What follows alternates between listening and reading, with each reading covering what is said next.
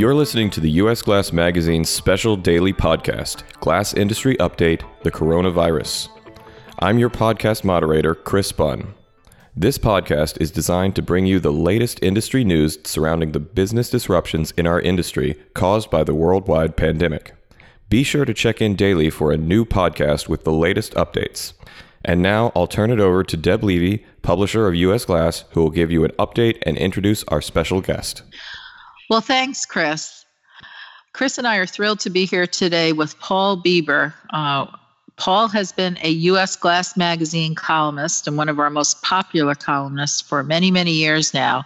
And I think one of the things that makes his columns so educational and enjoyable is the fact that he is always focused in real-world problems.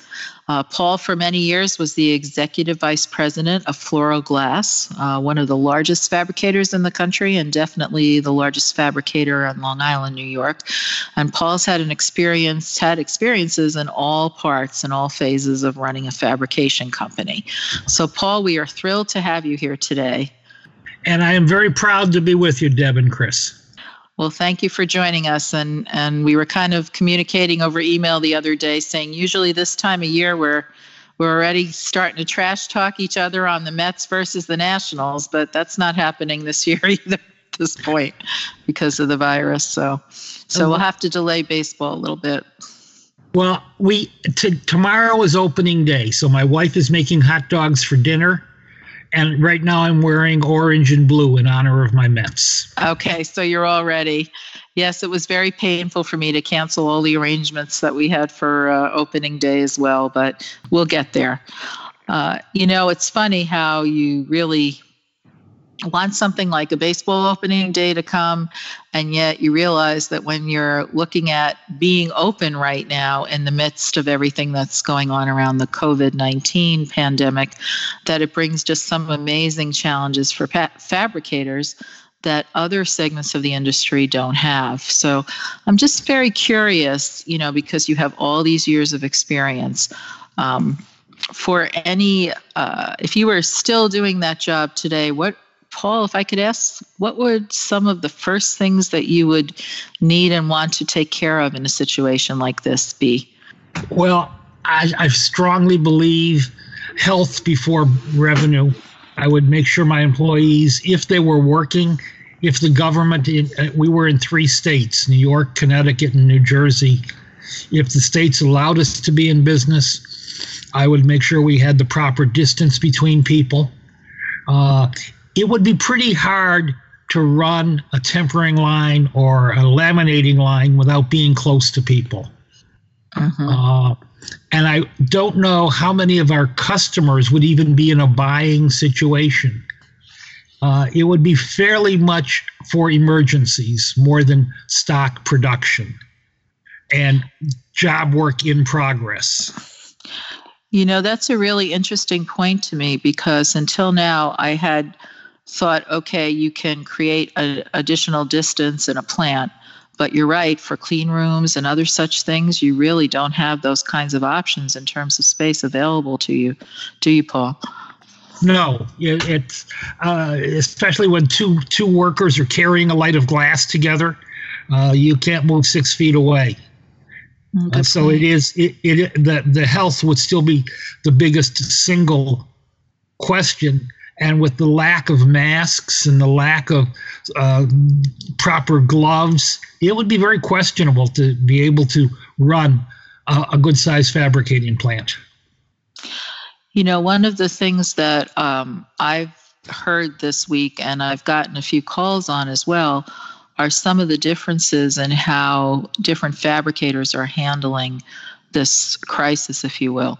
I got a call from someone on the West Coast the other day who said that they were going to close.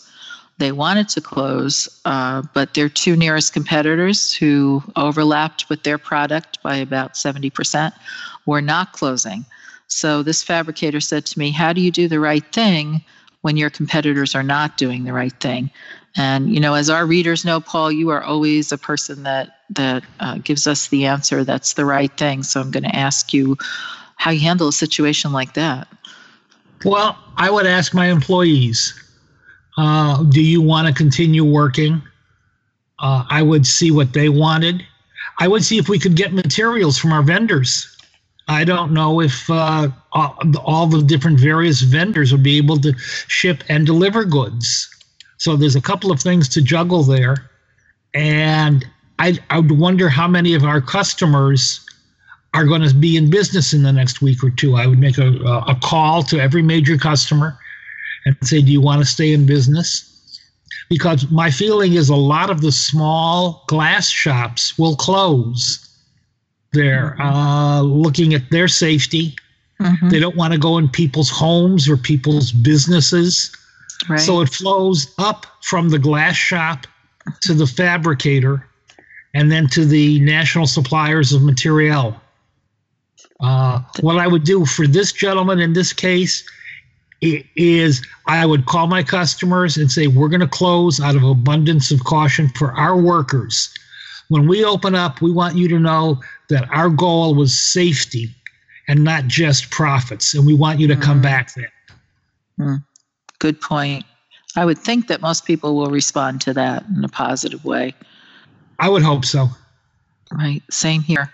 And you know, Paul, you bring up a really good point too, because I'm sure this is, you know, as tough a time as it is for a business owner or manager of a fabricator, it's just as tough for employees of a company because everybody's being bombarded with all this information. No one knows if things will be better or if it really is as bad as they say, and if jobs will be around. What kinds of things would you do with and for your employees during this time? Well, last night changed everything when the Senate passed this new economics bill where employees can get up to 4 months of full wage reimbursement through unemployment.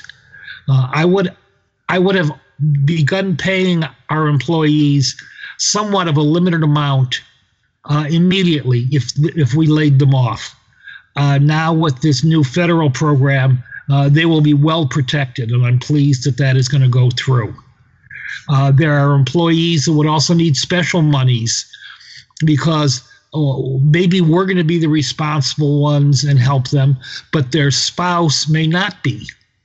Mm-hmm. And we would look at that very carefully. In the long run, saying if we take care of our people, they will take care of us by making the best glass. And that was always my philosophy. Mm-hmm. You're definitely thinking 20 steps down the road and not just 5 steps for sure. Yes. Thank you. What would you do if you found out that, you know, an employee or two did test positive and in the plant for the virus? Are there any particular steps you would take at that point that are different than other steps? I would immediately if it's possible, get testing for the rest of the employees. I don't think that's possible. 99% odds, thinking about it, I would close at that point. Mm-hmm. We cannot risk getting more people sick. Mm-hmm. Good to know. So you feel that if it's in the plant, you would need to close, at least for the 14 days anyway, right? Yeah. And, you know, it's easy for me to say that, but I worked there too, or I would have worked there. I don't want to bring it home to my family. Right. That's a very good point too. Even though our plant was 100,000 square feet, the air moved around it. We were all walking through different areas all the time. Sure. You can't say, well, they work in laminating, I work in tempering. It doesn't matter. And of course it mattered. Yeah, good point. And in times like these, Paul, I mean, kind of all the time, but especially in times like these, cash is really king and a key to your survival. So what types of things or conversations would you have with your vendors, who I'm sure are also hurting? What do you think would be the best way to speak with them at this time? I would be very candid with them, and they know the score out here. I would call our vendors and say, you know the score of what's going on. I'm going to be 45 days late this month, this pay period, because we're not getting the cash inflow we need, and we're going to take care of our people before we take care of vendors. I bet that the vendors we dealt with would have gone along with that in a heartbeat. They know that they want to keep us as a customer in the long run as well. And so I take a very long view picture of a situation like this and say communicate. Don't just not pay the bill to the vendor. Communicate. Call the local electric utility. Call your major cost centers. It might be real estate taxes. Most towns will make it so you don't have to pay for a while. Look at your expenses, and if you're not going to be working at all, obviously your overhead is going to go way down. But there's fixed costs that you do have to pay. You have to keep your insurance up. You've got to keep your fleet well organized and ready to go out to work. It's a good time to do maintenance as well when you're down. That's a good point. But communication to the vendors is the key thing when we talk about cash. Good point. And speaking of cash, one of the things that I heard is that a number of regional fabricators, when this first began on Monday, although I think a number of them have rescinded this, went right to COD terms for all their customers, no matter what. What do you think about that kind of as a strategy for getting through something like this? If I were a customer, I would never go to that vendor again. That's kind of what I was thinking. So I was curious of your view. Yeah. If I was on open account with you and suddenly you're there and want COD, I can understand your need, but you don't understand mine. And therefore, we don't agree in life. Yeah. Well, I think the fact that I heard that so many of those were rescinded within a day or two, sort of the market was sort of speaking, so that message got through. So, Paul, is there anything else that you'd like to say to our listeners as far as what they should look out for, or what they should keep in mind as we go through this? Well, Chris, that's a great question. Thank you. A lot of our glass industry is an emergency basis. A glass breaks in a storefront. That needs to be fixed. So we need to be knowledgeable of that.